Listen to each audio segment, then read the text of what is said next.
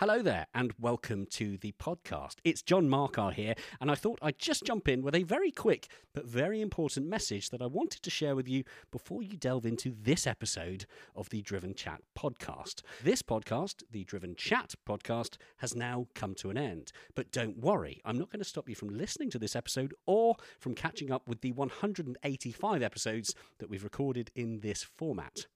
I just wanted to let you know that if you're looking for our new episodes recorded after December 2023, then you'll need to seek out our new podcast, The Driven Podcast. You can find The Driven Podcast in all the usual podcast platforms, including, chances are, the one that you're listening to this one on right now.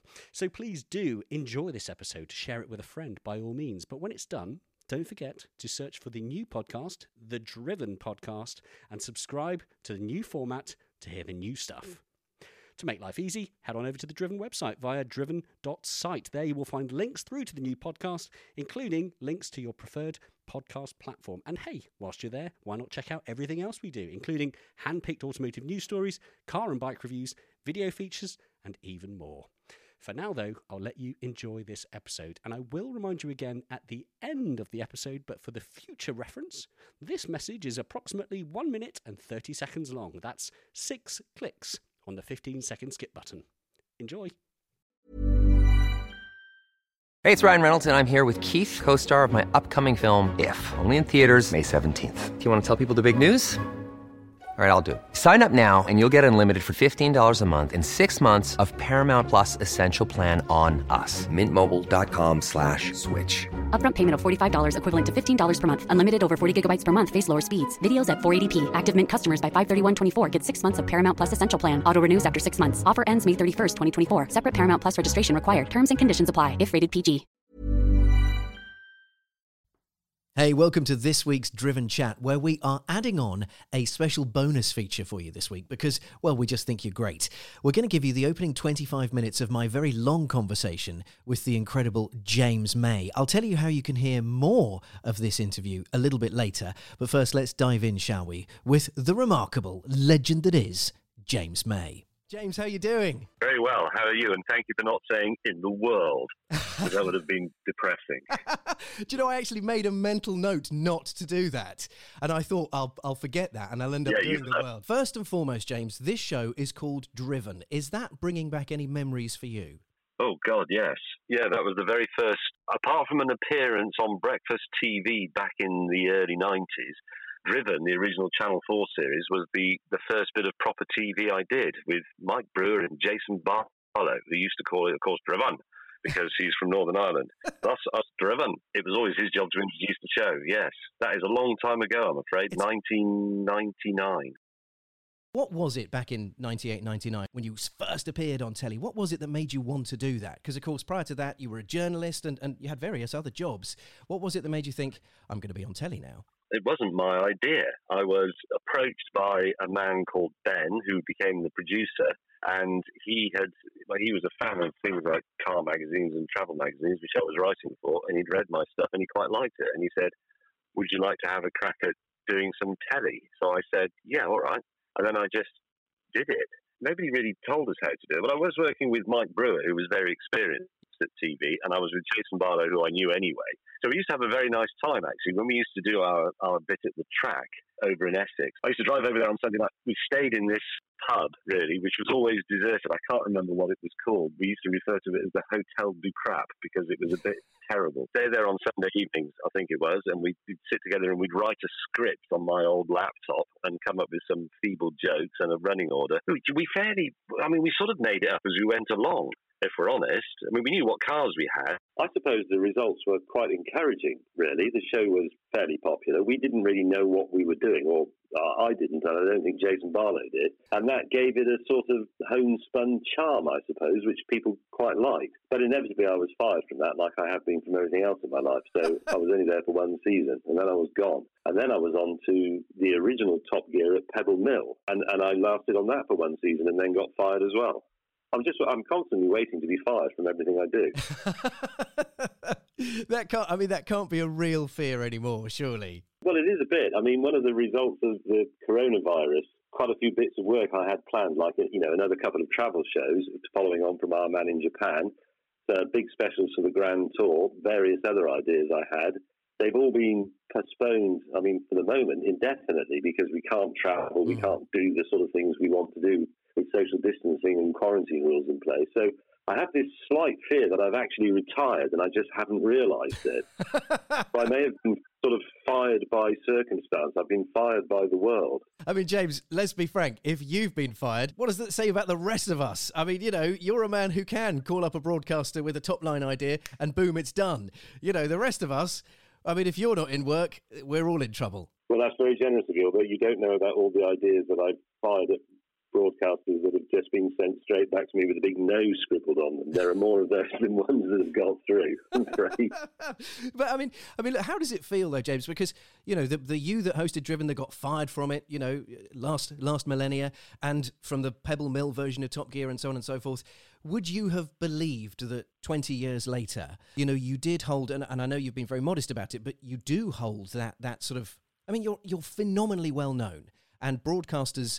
We all know this. They want a piece of it. Your name carries great weight. People will watch. James May presents. People will watch that. Whatever you're presenting, they'll come to it because you have a huge audience. It is rather humbling, and it remains very surprising. I mean, when I did things like the reassembler, which is really me putting together an old telephone and explaining how it works, we filmed that, and then I was amazed when I saw they actually are going to put it on the television. I remember doing a tweet saying that God, someone's actually put it on the telly. And it still comes as a bit of a surprise, but it's not something I really dwell on or think about too much, to be honest, because that way lies madness. James, I know we've got an awful lot to talk about, but it would be completely remiss of me not early doors to talk about the Top Gear.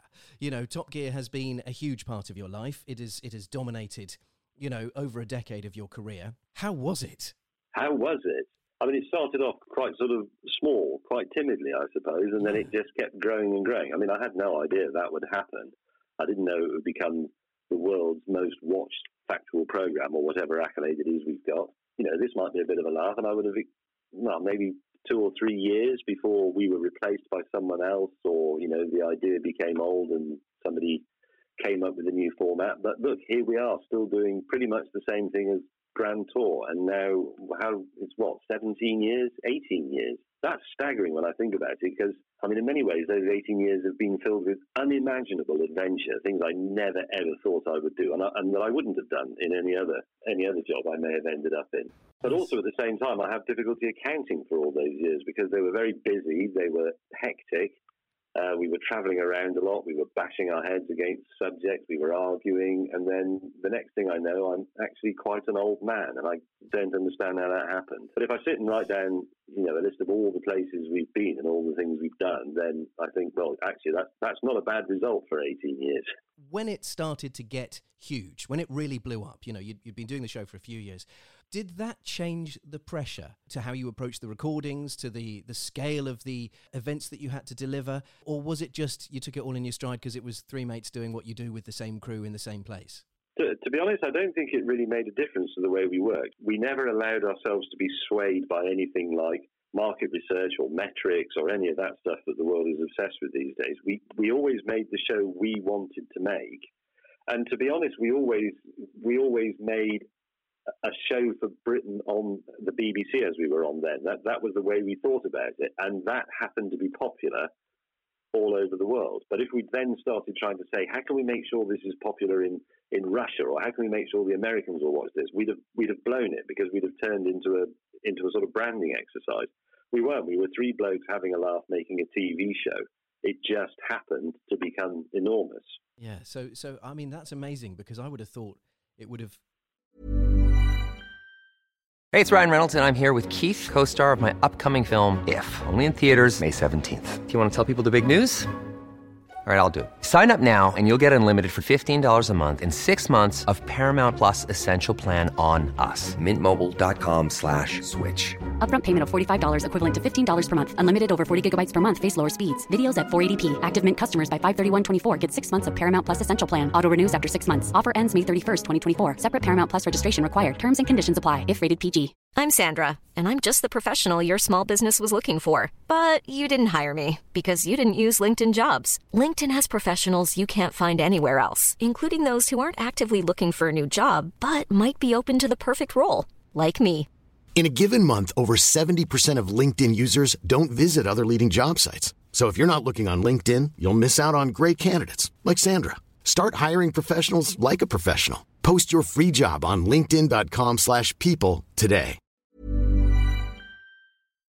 I don't know, just become quite frightening, because it's so big.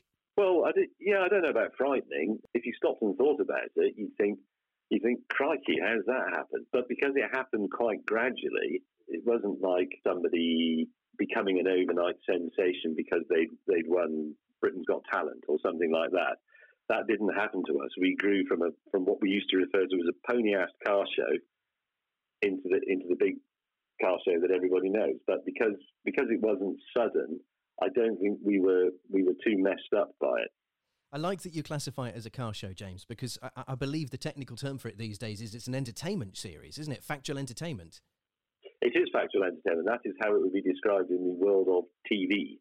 Not that need necessarily bother other people who simply watch the television. This is quite a complicated subject. It was a car show, and it was ultimately about cars. And every now and then we'd slip in a few things to make it clear that we did actually know broadly what we were talking about.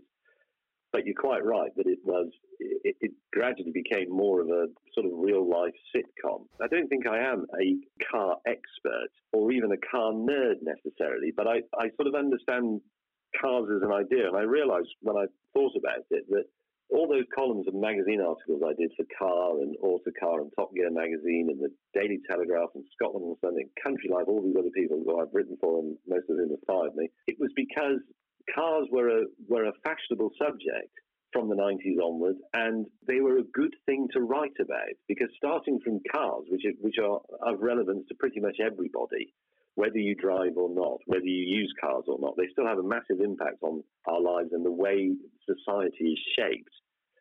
Starting with cars, you can make observations about everything: religion, politics, philosophy, science fiction, everything. You can relate it all to cars. It's a great springboard. And I realized that I ended up working on a car magazine way back in 1990, as a production person, doing sub-editing, writing headlines and making the pages fit together and so on.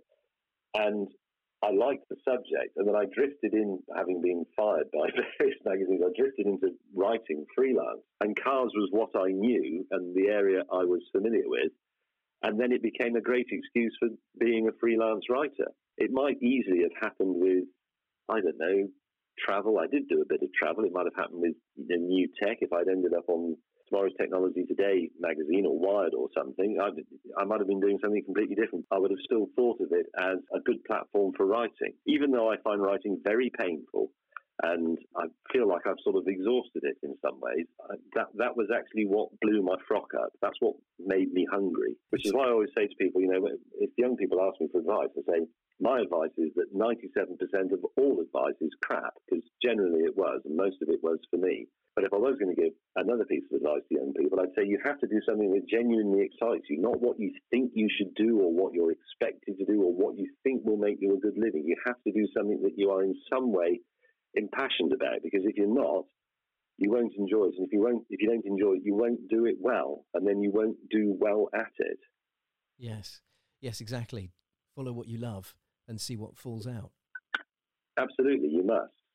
Was there a time, James, back when young James was starting out, was there a time when you thought that you might become a musician? Because you're a very proficient flautist, I believe, and you can play the piano to a rather high standard. Yes, I'm actually better on the piano. No, I did a music degree. I don't honestly think I ever imagined I would be a musician. That was another thing that I did because I happened to be able to do it, and I quite fancied going to university. You have to remember, I was pretty useless as a young person. I had no ambition and no vision for my future. I was pretty lazy, and I was a very late developer. The future was always a grey fog. It still is a bit of a grey fog, to be honest, but there's a little bit of definition in it now. I love it. James, there's a few things that I've had random facts that have kind of been swimming around in my mind about you for quite a long time now, and I don't know how many of them are true or not. Can I just sense check a few, and then I'd like to talk about Theory Test, because I know that you've got a fantastic new app out, which we'll obviously discuss, and I also want to talk to you about cooking, incidentally, and various other things. Oh yeah, okay. If one of the questions is my dad really a priest? No, he isn't. Actually, no, that wasn't one of the questions, but this is a random thing that comes up when you Google yourself. I don't know if you ever do. Well, when you just put the name and then Google kind of fills in all those extra bits, it gives you options for what it might be. One of those... I'm going to do that. As I have my laptop next to me as I'm talking to you, I'm going to start putting James into Google. Okay. I've got James Bond, James Martin, James Corden, James Hunt. No, you have to go James May first. Obviously, you've got to put your full bit in just to see what happens. If I put James M, I'm 1, 2, 3, 4, 5, 6 down. That's heartbreaking, James. If you put James May in, then I think... then I'm at the top with a terrible picture of me with a fat face. Right, James, now you just stay there, keep looking at that picture of yourself for the next couple of minutes, as we're going to ask you some questions all about you after the break, and find out if they're true or not. You're listening to me, Andy J, in conversation with James May on a Driven special powered by Paramex. Driven with Andy J.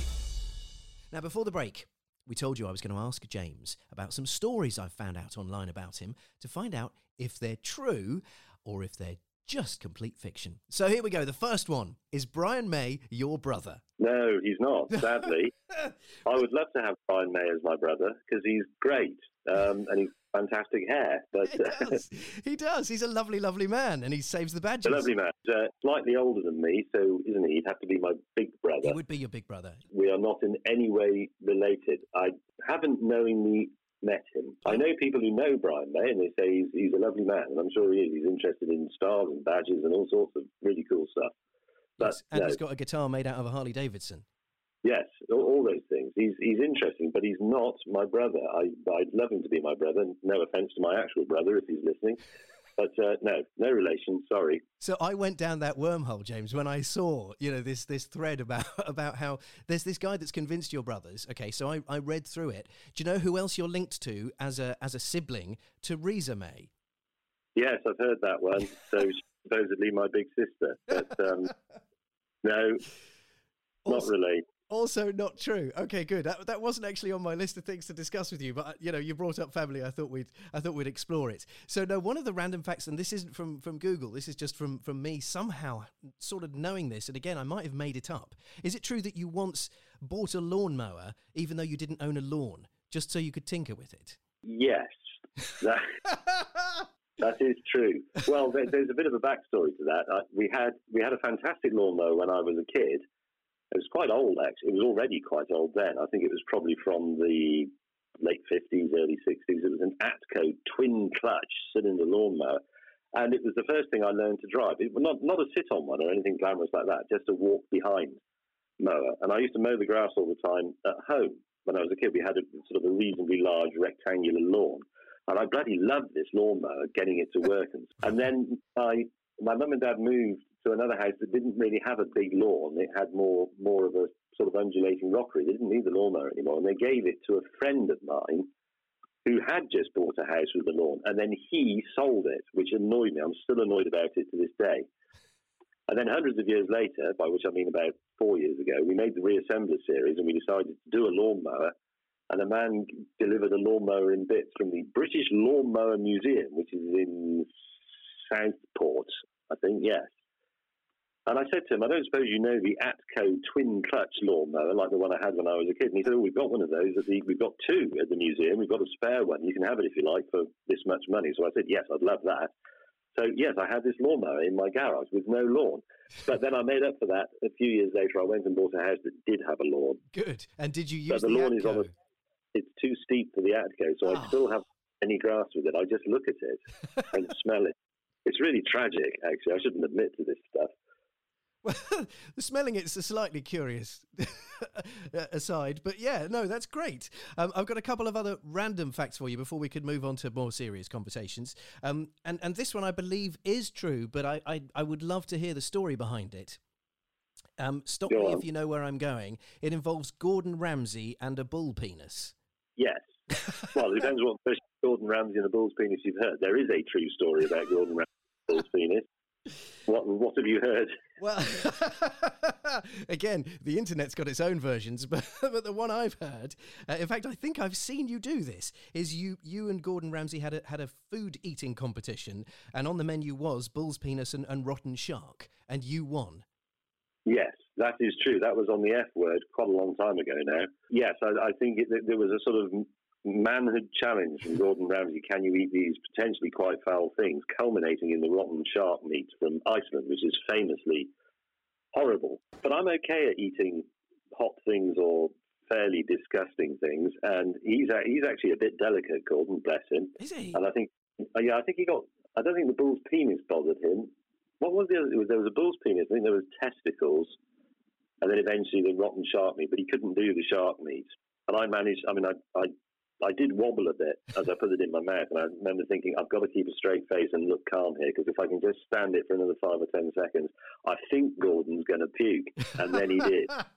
And then I knew I was on the way to victory. Nothing could... Oh, it's so, I mean, even just thinking about it's making me feel a bit queasy. So good for you for going through with it. I mean, does that sort of show that you've got quite a competitive side? Because that wouldn't be apparent. No, I don't think I am at all competitive. I think that's why I was held back for so many years. I don't really care, to be honest, but I just thought it would be amusing, actually, if I could manage to outwit Gordon Ramsay at eating. I have to say, I didn't go from there and start saying to people, we must go out tonight and have rotten shark meat from Iceland. It's wonderful. I've never eaten it since.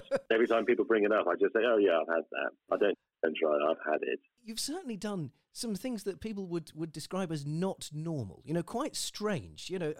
I remember watching, well, it was very recently, earlier this year, you carried, well, you helped to carry a float with a 1-ton willy on it. That seems quite comedic and absurd to us, and it's to all the many hundreds of thousands of Instagrammers who go to that festival in Kawasaki simply to be photographed either eating a penis-shaped ice lolly or helping to carry a giant penis. It's a simple fertility thing in Japan. It's not pornographic, it's not lewd, it's not considered embarrassing in any way. It's just, I mean, it all goes back to an ancient fertility festival where people could go to be blessed in the hope that they would have children. And it's turned into this, it is a massive Instagram festival now of giant penises. But it all has quite deep and sincere spiritual meaning. The trouble is, as soon as you put a bloke from, a sort of slightly awkward bloke from Britain underneath the giant and very heavy penis, it becomes comedic. Yeah. But it isn't really.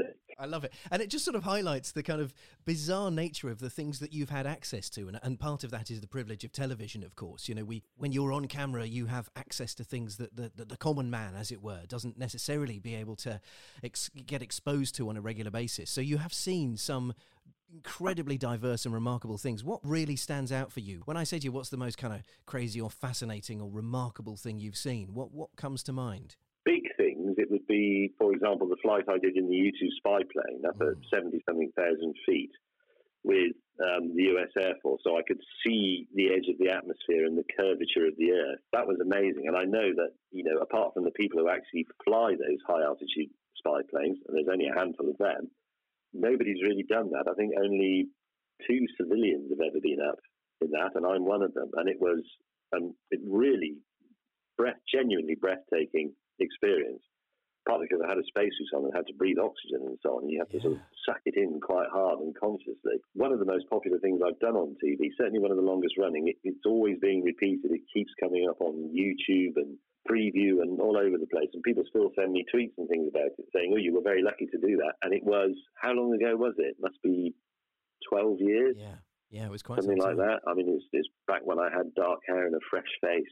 I mean, when you were up there, were you aware of the privilege, or were you just too awestruck by what was happening? No, I was aware. I was aware of it right from the point where they agreed to take me up, because we were talking about making a program about space, and they said, well, one sequence in this is you could potentially do the closest thing a normal person could do to being an astronaut, which is going in a high-altitude flight, in a spy plane. And we could insert this as a section in the film, like a little 5 or 6 minute sequence. But everybody said it's highly unlikely. They're not going to agree to it. Why would the US Air Force, a secretive arm of the US Air Force, agree to take a British civilian up in one of their spy planes? They've only got one two-seater. But anyway, the producer went through the motions and rang up the airbase and got through to the colonel or the major or whoever ran it, and he said, "Oh, I don't suppose if we sent one of our TV presenters over, you could take him up for a flight in a U-2." And he went, "Hell yeah, come across!" Wow. We were just so. So as a result of that, and because you have to do quite a bit of training before you're allowed in it. You have to learn about the spacesuit. You have to learn about what happens should you bail out, because if you have to eject at over 70,000 feet over California, you can land in a desert, you can land in an urban area, you can land in the sea, you can land in something a bit like a jungle. So you have to understand all the survival procedures and how to do it. So there's you have to understand decompression and the effects and what it will feel like. So there was 3 or 4 days of quite intense training before I was even allowed near the aeroplane. So having done all that, the producer said, if we film all of this, we can use it as a sequence in our film about space, but we can also make a separate half-an-hour documentary just about going up on this high-altitude flight, which we did, and that was the blockbuster. That was the thing that has remained very popular ever since. This is such a cool thing to do. I mean, with all that training as well, James, and the experience, not just with that, but with so many of the other things that you've done, does that mean you're pretty handy in a crisis? Well, I like to think I'm reasonably calm in one. I don't like panic, but some things do make me very jittery. Like, I don't like heights, famously, even though I've just been talking about getting the high altitude. It doesn't get much higher than where you've been, yeah.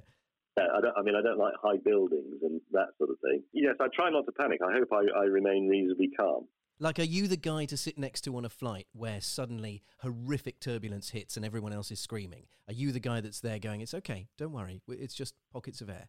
Actually, yes. Well, I have been in that position once. I was on not a long flight, it was a European one, but I was sitting next to a nun from Italy, I think, and it was quite turbulent on takeoff and climb, and she was very nervous and had her rosary beads going, and I could tell she was terrified. So I held a hand for her, and she quite liked that. She was reassured. You'd think a nun would actually seek reassurance from God rather than from a scruffy bloke who happened to be sitting next to her. Yeah, she should be turning to you saying, it's okay, I got this, not the other way around. Yeah, I was holding her hand because I was terrified, but I just didn't let her know that. You've talked a lot about the pressures of being a modern man and what manliness is these days. It's ever-changing, isn't it? I think it probably is. We first addressed this when we made Man Lab years ago, and that was it was a joke. It wasn't really that serious, but it was the new shape of the male backlash, which is that men, we've had enough of all this pretending we're endearingly useless and laddish. We need to go back to being useful because that's what people want of us. But I think it's moved on quite a bit since then. We were a bit ahead of our time with that thought, but it's moved on quite a lot since we had those sort of rather fatuous ideas. I think manly is as manly does, probably. The distinction between the roles of men and women has been blurring and melding for as long as I've been alive, and a long time before that as well. I don't know what it means these days. It's become a slightly risky term, hasn't it? The idea of declaring yourself a man or declaring yourself to be anything in particular is probably deeply unfashionable, and that's probably quite a good thing. I like these things being constantly questioned. That's the way the world moves forward. I know a lot of people, including some of my work colleagues, get upset with the young people because, they question everything and they pull you up on everything and they won't let you say this and they won't let you say that. And I think, well, yeah, that's quite annoying. And a lot of what they're talking about will turn out to be nonsense, just like a lot of what we talked about turned out to be nonsense. But amongst them, there might be a Martin Luther King or an Elizabeth Fry or someone like that. So the process has to be allowed to happen. And we have to accept that the future belongs to the young, and it's their job to just basically make us redundant and question everything we thought was sacrosanct. I've made that rather complicated, but back to your original question, what does it mean to be a man in the modern world? I think the most manly thing you can do is be open-minded, really. How cool is that? Now, if you'd like to hear the whole chat that we did with James May, and there's over an hour more of he and I just chatting about life and the world, then check out the Driven Celebrities podcast. It's the podcast that accompanies the radio show Driven, and it's where there's a whole load of back catalogue of celebrity conversations. James May is in the Driven Celebrities podcast, episode number 8, if you'd like to hear the whole chat. Now it's time for our main event here on this week's Driven Chat, the marvellous Dan Macken from Caffeine and Machine. Hello there, it's time for another Driven Chat podcast. Now, I've got to tell you, I'm very, very excited about this Driven Chat podcast. As you know, we have the Driven Chat truck, which is our wonderful portable TV and radio studio that we take all over the country to record all sorts of different things. And today, we have pitched up at one of the coolest places in a petrol head's existence. We're parked in the grounds of Caffeine and Machine. As I look out of the window of the truck, I should call it studio, shouldn't I? I keep calling it truck. I'm looking at that now incredibly famous building. I'm seeing people arrive. There's a hubbub. There's amazing cars here. The food's phenomenal. We've stayed the night. It was brilliant. And so we're going to bring you some special podcasts from Caffeine and Machine. And to do that, we need some special guests. So I'm going to give you a little jingly jingle, and then we're going to dive in. Here we go. The Driven Chat podcast in association with Paramex Digital. You dream it, we bring it to life. Find out more at drivenchat.com. And we are bringing to life some dreams right now because we're in Caffeine and Machine. And John Markar, this is mostly thanks to you. Oh, well, thank you. I'm actually really chuffed that we're here because this is it's almost become like a second home for me. And in fact, true story, which we'll go into probably in a little bit, I even nearly moved in on site. That came very close. But our first guest for this week's podcast is probably one of the best people we could ever dream of having on location here, Mr. Daniel Macken. Thank you very much. Hi, You're ever so kind. I feel like you've bigged me up to something that's destined for failure now. No. Never. So, Dan, there's a pressure with that, isn't there? One of the best people we could have for here. For here? You know, exactly. You might as well start at the top. Get one of the owners in. You know. So home. Dan, you're a co-owner, co-founder, yeah, co-creative, co-everything. Yeah, pretty much. Oh. I certainly won't be taking too much credit where it's not due, but I'll potentially take a bit for the fact that it works and it's open and it's and all the less interesting bits that come with it tends to kind of be where the stresses of day-to-day life with Caffeine and Machine come. So myself and Phil McGovern opened this building with a wealth of help from lots of other people back in October of 2018, the 27th. I recall it fondly. And I remember it well because I was sat on, basically I'd taken position behind the coffee machine and that was my job for the day. And at 11:45, 15 minutes before open time, Phil tapped me on the shoulder and said, we've got a slight problem that the car park's full and people are queuing to get in. And we were 15 minutes before open. And that's basically where the whirlwind started in its current form. But as you'll know, it sort of started certainly in Phil's head many years prior, and subsequently in mine, probably towards the end of 2016. So I'm glad you said that because what I want to do is go back in time a little bit. So correct me where I'm wrong or interrupt me where I'm wrong. You were working in banking for Barclays in Dubai. Yeah. Oh. And then all of a sudden... That's a bit of a leap. It's a leap, isn't it? A leap or a fall, or I'm not really sure how you want to describe it, but it basically took a bit of a roundabout trip. So my only work prior to this has been in finance and in banking, and I started out at Barclays, and after a few years of brief spell in Aberdeen in Scotland, doing some oil and gas stuff, and then down into London, where I got involved in sort of foreign exchange, basically. So sales, working with the time sort of smaller businesses to help them deal with the trials and tribulations of international trade. It all sounds very dull. And then moved over to Dubai to take on a slightly different role, to do something in a country that I had absolutely no intention whatsoever of ever thinking, well, I want to one day grow up and end up in Dubai. But loved it. It was really good fun. It was sort of a short-lived thing. I never really felt that I wanted to be there for a great period of time. And Barclays made a few changes out there, and I met Phil. So we together were part of a startup bank, which sounds incredibly audacious and a bit ahead of itself. But it was based on the whole, I don't know if you've heard of any like Monzo or Tandem or any of those sort of neo-banks they're referred to, like digital banks. And we basically put the blueprint in place for that. So Phil and I met there, and as soon as we met, I remember walking through the door and he was sort of sat in the corner. I was like, I introduced myself and kind of thinking, why is this man sat on his own in the corner? He's like, oh yeah, I just wanted to just go and find my own little space. And I think that's kind of sums up Phil really, because he's incredibly creative and full of just a wealth of ideas, and the consequence and the result of that is Caffeine and Machine as you see it. So the two of you meet. Yeah. You get talking about a common interest, probably cars. Yeah. And how do you then go from that conversation to, tell you what, let's both get on a plane, let's leave Dubai, let's go to Warwickshire and start this pub, coffee shop, art gallery, meeting point, photo location, all around the automotive world? How on earth did that happen? The short answer is I'm not really sure. It almost sounds a bit like a midlife crisis, but I think at the time I was 27. That's not a great life expectancy. No, it's not. We'll just call it early 50s. But yeah, effectively, we kind of, it all stemmed from me going along to the culminating event in Dubai, which was down at the Dubai ports, and it was just, I'd seen photos of Caffeine and Machine, and I'd heard Phil's vision, which is absolutely what I sort of bought into. And he'd been saying for such a long time that, I've wanted to do this, and I feel like I've searched all over the place to try and find whether this thing actually exists. He'd been all over the Middle East. He spent a lot of time in North America. You should have just used Google. Yeah, it would have saved a lot of money. So much cheaper. But on that point, though, Andy, to be fair, it's one of those things that the amount of times people walk through the door here and they say, God, I didn't think it would look like this. Because the only way that they can sort of get any gauge of what it's like is from either Instagram or Google or the website or what have you. Loads of people say, I didn't realise how big it was. So obviously we're sat down now at the sort of the bottom of the garden, if you like. Although there's still a field on the other side of us here. Yeah, so, you've got a lot of land here. How many acres is this plot on? It kind of varies. I don't think anyone actually really knows because it gets a bit sort of hairy into the woods. But it's about 7. Wow. You see, I want to be in that situation where someone asks me how much land I've got, and my answer is, I don't think anyone actually knows.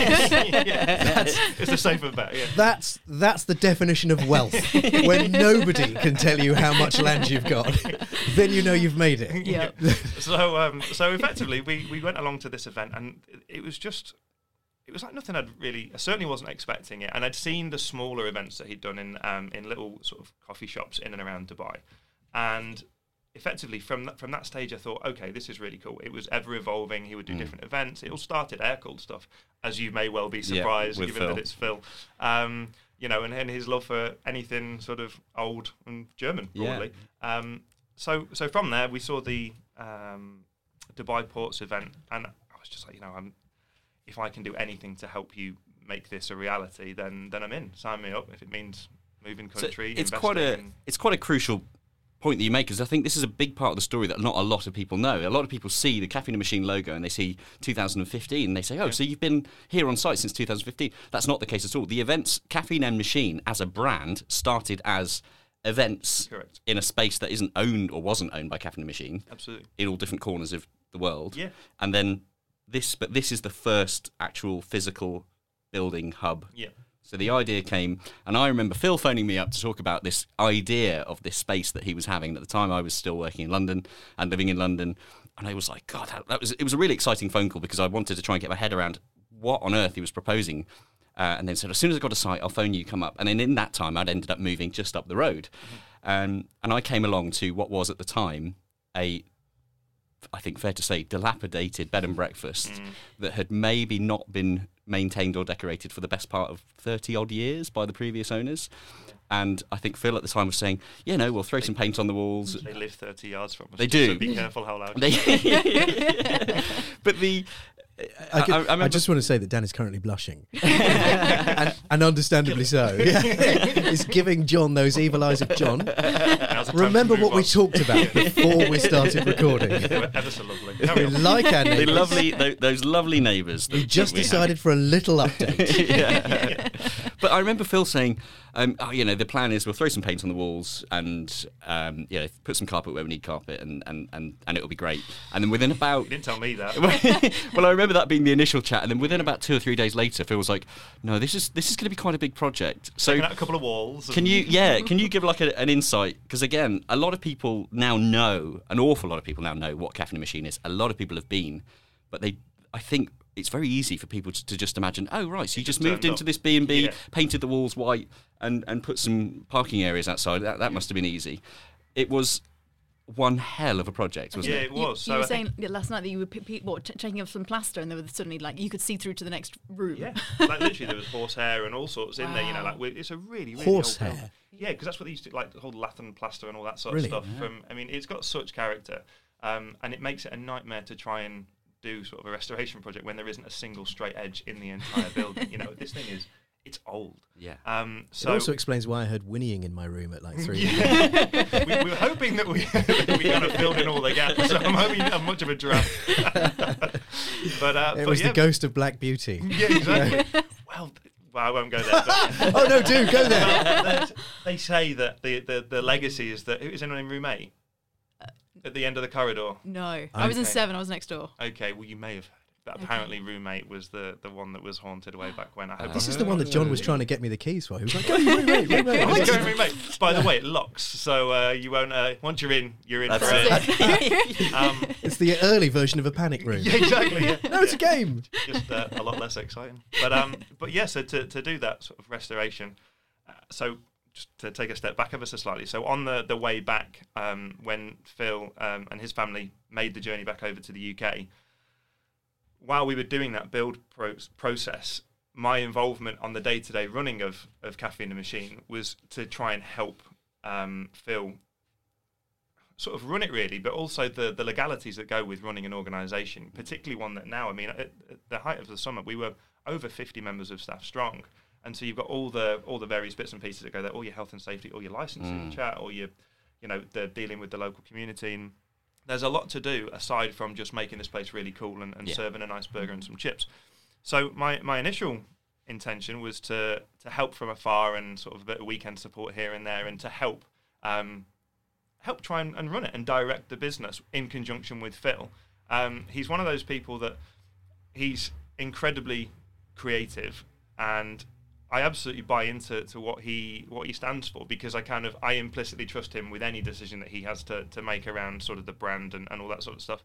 And he trusts me with trying to make it work operationally. At the end of the day, it's a business, so it has to make money. So I think from his creative background and the fact that I have a bit of an affinity with numbers and a bit of common sense from time to time. I can vouch for that. Yeah, you're very kind. Between all of us, we have a good team that can try and make it run. So this restoration project, I was still working in Dublin at the time, so big around the houses. Do you just love places with D in them? Yeah, D specifically. I'm being specific. But yeah, that's exactly what it was. So Did you want to call this Caffeine and Machine? Yeah, exactly. Just to keep it going. Yeah, absolutely. Well, that's why you're on Because Driven, why not? to be fair. Yeah, exactly. I saw it's a D. Yeah, no, go on. We're good. I'm We're very good. Fourth letter of the alphabet. Yeah, exactly. We're fine. D for Dan. I'm very a bit arrogant, really. So I was actually back at Barclays just for a short stint while I'm overshot the UK and ended up in Ireland, and was commuting back every weekend. The joys of Aer Lingus. I could Aer Lingus. They're not Welsh, John. Despite a hint of Russian. So that was it, and they basically tore down. Replaced all the wiring, the plumbing, the fire system, every carpet, wall, ceiling was all redone, plaster everywhere. It was mammoth to the extent where you kind of think you'd be better off just knocking it down. Yeah, it would have been a more straightforward project. But I'm glad you didn't, though. What a building. What a beautiful building, and that's the thing, And when we speak to so we're actually on an estate, so we're the leasehold. This is an estate, the Shirley estate, which they have a lot of land around this area, and when you speak to those guys, they're just delighted by the fact that someone loves their building as much as they do, and they've seen us, put a significant investment into this to make it work, and that kind of is reciprocated in the help and the support that they give us as well. So it's it's been a bit of a wild ride, but there's still bits. When we look at it, there's always still bits that you want to tweak and think, we never really got around to doing that. Just like any homeowner, I think that's basically. It. Yeah. It's we never could use a job. second jacuzzi. Exactly. So that's kind of it, really. It was a bit of a mammoth task, and then on the 27th of October, it was open to the masses, and it kind of was a bit silly. It kind of went. It was because I was there for the launch weekend. Were you there before the launch weekend, weren't you? Absolutely. So I hosted, very proud to say, the first event at Caffeine and Machine before the doors had even opened. So that was lovely. Me and my little travel company.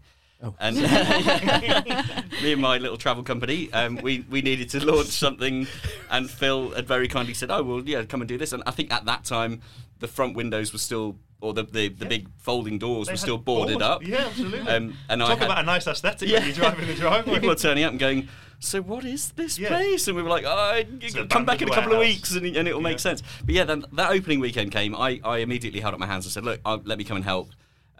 So I had a lot of me and a lot of my mates here to help get the car park covered. And I remember that you've brilliantly told the story of the car park being full by 12 o'clock, or I feel like it was earlier than that. Because I remember at 1:45, I had the tap on the shoulder from Phil saying we might need to think of a backup plan here. We'd said the official opening time was midday.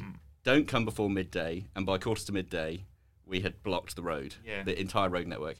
And I think we counted something like 600 cars. But we had something like 600 cars. Ever so cars. Briefly, the road was temporarily blocked, but it was moved ever so quickly, and it was all back to normal. And luckily, it's never happened since. Correct, that's not true. But but that was it, and to your point, we asked people to come at midday, and we did have sort of 8:30, 8:45 arrivals, and that was it. And, and you're almost like, oh, just give us a chance. Like the coffee machine's not even on yet. And then, but the problem is, obviously, that you're then playing catch up the entire day, and you're trying to think, well, how are we possibly going to catch this up? I remember the general conversation amongst all the staff and the helpers and people that had arrived. They said, well, obviously it's going to be busy for the first weekend, but things will calm down now. Like, obviously, you guys are open every single day, 7 days a week. The common question that I always get asked about this place is, oh, is it just a weekend venue? No.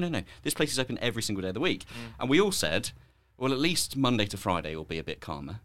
No, it wasn't. It was just as busy. Then the following weekend, it was just as busy, and it just didn't stop. It didn't, and it still was relentless. Really hasn't. Yeah, exactly. And this is it really, and it's trying to manage that. And I get it regularly. What a wonderful problem to have, and that's absolutely right, because it could be an awful lot worse. But it's still a real headache. There's still lots of things to fix, and there's knock-on effects. And we joke about the road and stuff, but the busiest weekend where it all kind of came to a head was the 24th of February. So of all the weekends to get absolutely rammed, a cold one in February doesn't really seem like the most logical one. But we'd had quite a lot of rain beforehand, which rules out our little overflow parking area. So because the weather was really good, and it was one of those beautiful winter mornings, like crystal clear skies, like really crisp feel, but just amazing. And this place looks so nice in the, like when it's sort of frost on the ground, and you've seen it once or twice. And that was it, and we just had this swarm of people wonderfully bother to come and visit us. But again, we then that was the worst time, where the road wasn't necessarily blocked, but it was just there were just cars parked on the verges. Yeah, that's right. I remember it. Yeah, and it was a difficult one to manage. And it was soon after that we had to try and think, well, how do we tweak this model? That's right. And the issue there, and again, there will be a lot of people listening to this going, oh no, boo-hoo, like too many people trying to get in. Oh, you're a victim of your own success. Yeah, but when you're such an integral part of this community now locally, you've got a village that way, you've got Ettington in one direction, you've got Stratford-upon-Avon in the other direction. There's a lot of roads. You've got the Foss Way, which is an iconic road that people travel from all over the country to drive. Some of them at about 3 o'clock in the morning when I'm chatting to horses. But of course, the one thing you don't want to do, especially as a venue that is attracting cars, motorcycles, a lot of them with quite loud exhaust pipes, you don't want to upset the neighbours. No. And it's become, that has been such a fascinating thing to watch, in the sense of the people that come here, some just, they don't get that. And a lot of people wouldn't expect you as the owners. It's like this cool kind of rock and roll venue where, I can turn up on my loud Harley or my straight piped Lexus V8, and then we've mentioned cars. Yes, 19 minutes into a car pod, we've actually used a couple of car names. All right. The funny thing is, here's the thing: we all love the sound of a car, we all love the sound of a motorbike, but what we don't want is to be upsetting the neighbours, and that has been a real sticking point and a strong challenge for both yourself and Phil and all the other members of staff here, is that yes, we want people to come, but also we want to keep everyone happy. And it's is that the reason why you cancelled the ABBA tribute band? Yeah, we just thought, let's kill that. Let's just keep it to what we know, because that carries. We know that soundtracks. Maybe we should try it again. Maybe we should bring them back. But I think, there's loads here. So just stop me when I get boring. Just mention some cars at some point. Cars, yeah. Put my P1 on the hill, which I absolutely love. Oh, you saw that? Scooby just had on the tree. Anyway, back to more enticing things of people travelling through villages. But it's exactly that, and there's a couple of bits there. But you're absolutely right that the Foss and the roads around here, they're in like BritishHeritage.com and on AA's Great British Driving Roads. This area is known for attracting people to it, for having a nice drive out.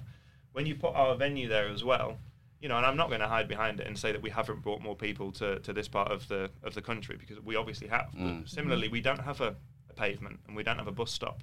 Yeah. So your only way of getting to this business, which is a commercial entity, is to drive to it. Yeah. So we do all that we can to try and make sure that it's safe. We've got a Don't Be a Richard campaign where we ask people not to leave. And the self-policing that goes on here is. I should just point out, not asking people not to leave, but not to leave with an exactly. You're in now. That's it. You're here. Just don't leave. Like me. But we can say that the slogan, as everyone will have seen, is "Don't be a dick." Yeah, and it makes perfect sense. It was a kind of. I don't know if there was much thought that went into it at the time, but it just seemed to work. Somebody came up with this: just leave nicely. Don't be a dick. Don't do a burnout, and don't rev the bike to 9,000 RPM as you exit, because although there will be maybe one person in the grounds that wants to hear that, there's a lot of people around the local area that really don't want to hear that. And similarly, there's a lot of people that actually want to try and protect this because it's different, and because we've created something that has that common interest, which we talked about earlier. It's that this is geared towards petrol heads and anyone that's affiliated or interested in anything automotive. And that stems right across the whole way. We talked about it before, Amy, from the art and the photography on the walls to the stuff that we have in the front room to the fact that the tables have the tracks, etched into them. There's tons of little details that we try really hard to, even the charity box, the Mission Motorsport, Absolutely. the TVRV Straight Six. Yeah. So all that sort of fun stuff. We try to make it so that if anyone rocks up with that sort of interest, they kind of leave thinking, that was really cool. All the little details make it something a bit different. And it's almost become, with that thought train in mind, a venue that even if you haven't planned to come and meet anyone here, but you have an interest in cars, and it doesn't matter if you've turned up in a Ferrari F40 or a 205 GTI, it doesn't matter, or even a bog standard Ford Fiesta. You can arrive. Mentioned cars again. He's doing it. You can arrive, you can park, and you can be pretty certain that somebody's going to walk over to you and go, oh, I used to have one of these, Absolutely. Or, oh, that's amazing. Or you can walk up to somebody else. And it's almost like a club that everyone's a member of, that you can just kind of turn up and go, oh, hey, that's nice. Well, it's, exactly that. It's herd mentality. The reason why people support football teams is partly regional, partly through family, but it's the feeling of belonging. It's the feeling of being together. Yeah. And, the UK has lacked a central space for petrol heads, other than on a Sunday morning, a Sunday scramble, etc. We know there are certain venues that do it, but it's not popular, daily. Aren't they, they're really popular, but they're not week in, week out, every day. That at any time of the week you can come down here and you'll be with your kindred spirits. Absolutely right. Everyone's absolutely right. You don't have to be like a John Marr car. You don't have to know everything about every car on the planet. You could be just like me. That. I just like cars. Sure. No one's going to accuse you of not. There's absolutely no test at the door. There's also, I must admit, before I came, I've been wanting to come here for ages, and there was one thing that has stopped me doing it, apart from the fact that I live hundreds of miles away, and that was fear of not having something suitable to come in. Get that all the time. Really? Yeah, I bet you do. And because I was scared that there'd be a bit of car snobbery. Okay, you're showing up in a Range Rover Sport, whatever it might be, or just a Nissan Micra, whatever it might be. I was a bit worried. It's kind of the same feeling I felt before I went to Australia, because I'd only watched Neighbours and Home and Away. I told you that soaps would come up. Because I'd only watched Neighbours and Home and Away, I just assumed everybody was really well built. Got off the plane, there was a bunch of fatties. Fantastic. I'm with my people. We're okay.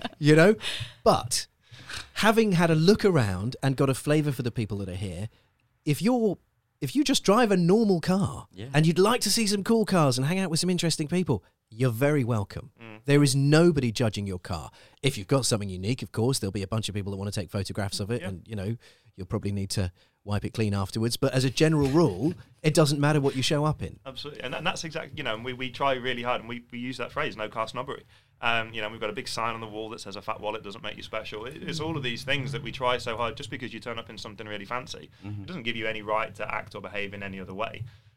Just sort of going back to what we talked about before, people leaving, and this was actually a chap that, reviews, Google reviews they can be absolutely wonderful, and we're very lucky that we have lots of really positive ones, but every now and again we'll get a bad one. And I recall one, there was a guy in an R8 who nailed it did a flyby past the building, overtook down into a blind bend, hugely showing off, did a turnaround at the roundabout, came back in. And I was just like, I'm not really sure what that was, but it was completely unnecessary. And I basically just said, we really don't tolerate it. I'm going to ask you just to go right round to the exit and to leave. And he left us a 1-star. I was like, incredibly arrogant venue. And I just replied to him and just said, I'm really sorry if you misconstrue the need for safety and protecting the local community for arrogance. It's not that. That conversation had to be brief. We were stood in the entrance.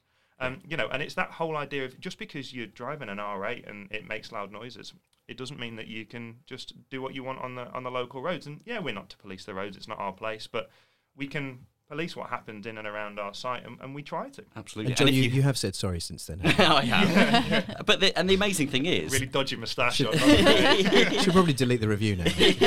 Enough's enough. Amazingly, and this has been one of the things that has fascinated me about this place is that people do drive in that style, or I remember reading through threads on the social media channels of people going, if I want to drive up the road at 90 miles an hour, that's my prerogative. I should be allowed to. Technically, it's breaking the law. You're absolutely right. You're absolutely right. But the thing is, if you weren't having those conversations with the owners, if we didn't have signs up saying "Don't be a dick," if we weren't encouraging people to be sensible, this place would have closed probably 3 or 4 weeks into it opening, because you, as a responsible business owner and a key figure of the local community, because of the number of people that Caffeine and Machine brings into this area, it's imperative that you're seen to be doing the right thing. And it's not because you or Phil or anyone else wants to be a party pooper.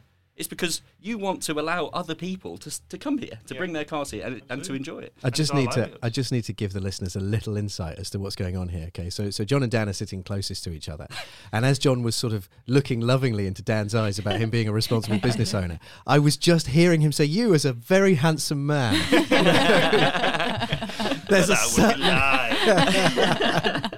There's a certain chemistry going on that Amy and I are excluded from in a big way, aren't we? This is just a love story in front of my eyes. You guys feel like you're fourth wheeling. Well, I mean, I know why John comes all the time. Whenever he says Caffeine and Machine, he really means Dan. Absolutely. I just want to see Dan. Now, Amy, I feel like you've been a little quiet in this one, and we've missed a key point. So we stayed here overnight. So Andy, myself, Amy, the Driven crew. Amy, in your bedroom, there was a work of art. So a lot of the rooms, the communal spaces, the restaurant areas, there are paintings, there are photographs, there are sculptures. What did you have in your bedroom, Amy? Well, I walked into my room. There are 2 photographs in there. One of them was from a very lovely photographer called Scott, and then another one was mine. So it was a bit weird to walk into a venue to I recognise. And that wasn't planned. You walked into the room to see one of your own photographs being exhibited above your bed. That was a weird. Did you buy it? I did not. Which one was it? It's one with a smile with the lady. The slightly grumpy lady. Yes. So yeah. I think you might have told me the story about that one as well. Was it that she used to go with her husband? She used to go with her husband, yeah. And so basically, I photographed it like mid-run past her, and then just grabbed the shot of her, and then knew nothing about her, and then found this shot on my camera, and I thought I like that shot, and really nice. Basically, it used to be her husband's car, who died, I think, about 6 months previously, and she was like, "I'm still going to take it to revival." But I just caught her at a bad point, because I've ended up meeting her since and being like, I've got this photograph of you. Would you like to see it? And she's the most lovely, joyous woman, because I ended up photoshopping a Santa hat onto that photograph and having that as my Christmas card last year. So I wanted to make sure I could find her to say, "Do you mind if I do this?" She was like, "That's hilarious. Can you please send me a pack so I can send it out to my friends as well?" So that was really cool. Fun. But I mean, the range of art and artistic pieces and photographs and sculptures that you have got it's really fascinating, because I mean, before you guys started, I actually got to visit here when it was all being kind of like, it must have been like nearing the end of the restoration at that point, and I think it was you guys were like, "Would you like to have some photographs on the walls in here?" And It was a real pleasure to be asked, and it's like how if you just thought to yourselves, we need to get some of these artists that are in the automotive world to come and show what they've got, because I mean, looking around, you've got people of like the highest level in the automotive creative side being exhibited in every room or every wall in your place. So are you constantly still on the lookout for cool things? It's tricky because it's and we want to try and showcase. That's absolutely, to your point of sort of the reason behind it is that because it has this affiliation with petrol heads and the automotive world just more broadly, we absolutely wanted to just fill it with everything. And obviously there's so much wall space. We thought, okay, well, it would be great if we could almost treat it like a live-in gallery, so to the extent where it does go to the bedrooms, it's behind the bar, it's in the restaurant, even in the toilets and stuff. We've got like in the ladies, we've got the old Pirelli calendars. And it's just really cool. I'll check those out later. It's worth a look. But it's you do have to go into the ladies though. So I'm just there is one or two in the gents as well. Oh, is there? There are some Pirelli. Oh, fair play. Very good. Some shoots in the. But yeah. And we try to keep it as varied as we can. So we get lots of requests for it, which makes it very difficult because they're all really, really, really legitimate and wonderful pieces of art or photography or whatever. But we have a limit to how much we can put on the walls. So it's a really difficult one to try and sort of say no to people when it's equally amazing. So that can be quite difficult. And even just things like people asking for sort of selling third-party merchandise and stuff through the shop, which has just completely caught us by surprise. We had, it was always a want to be able to sell our own clothing, of which 3 or 4, come on Andy, up your game a little bit, but 3 or 4 are wearing a t-shirt in this era. I tell you what though, I can go one up for you, which is off my own bat. I spotted that I before. do have a Caffeine and Machine keyring, Yeah. which I've had for some time. Oh, very good. Well Having never visited, I think that's pretty... I agree with you. Thank you. I think we're chipping in. So I'm doing all right there. But listen, I'm mindful that we've been chatting for half an hour or so, and we don't have much longer left on the pod, and we haven't had a proper chat about just the sort of very cool... We say everyone's welcome with whatever you drive. I've just watched a 912 arrive, Oh, lovely. Yay. Si. Love it. Beautiful. Is it Si? It is Si. Oh, it's Si. It's our friend Si. Who is also on the wall. So Si Medlicott is a wonderful photographer. That's his 912. So it would be remiss of me not to say, come on, just give us a little list of some of the crazy that cars. shown up, yeah. All sorts. I remember were you here on the supercar weekend? We had that. I think we had LFA. Yes, absolutely. The F40, Yeah. XJ220. Yeah. This is on the same weekend? Yeah. Yeah, all outside. So this was it must have been the best, or the most expensive lineup outside the front of the house. And was it GT, Ford GT? We had Ford GT. Yeah, that was it. That was those 4, wasn't it? Yeah, it was just, it was one, because I think that weekend, so another thing to point out is, again, my close relationship with this place is I am known to throw on a pink high-vis jacket and just come and help marshalling in the car park. Because I want to see the place, working well, and I'm happy to do it. And I think that weekend... to you, Dan. It does. It works for everyone.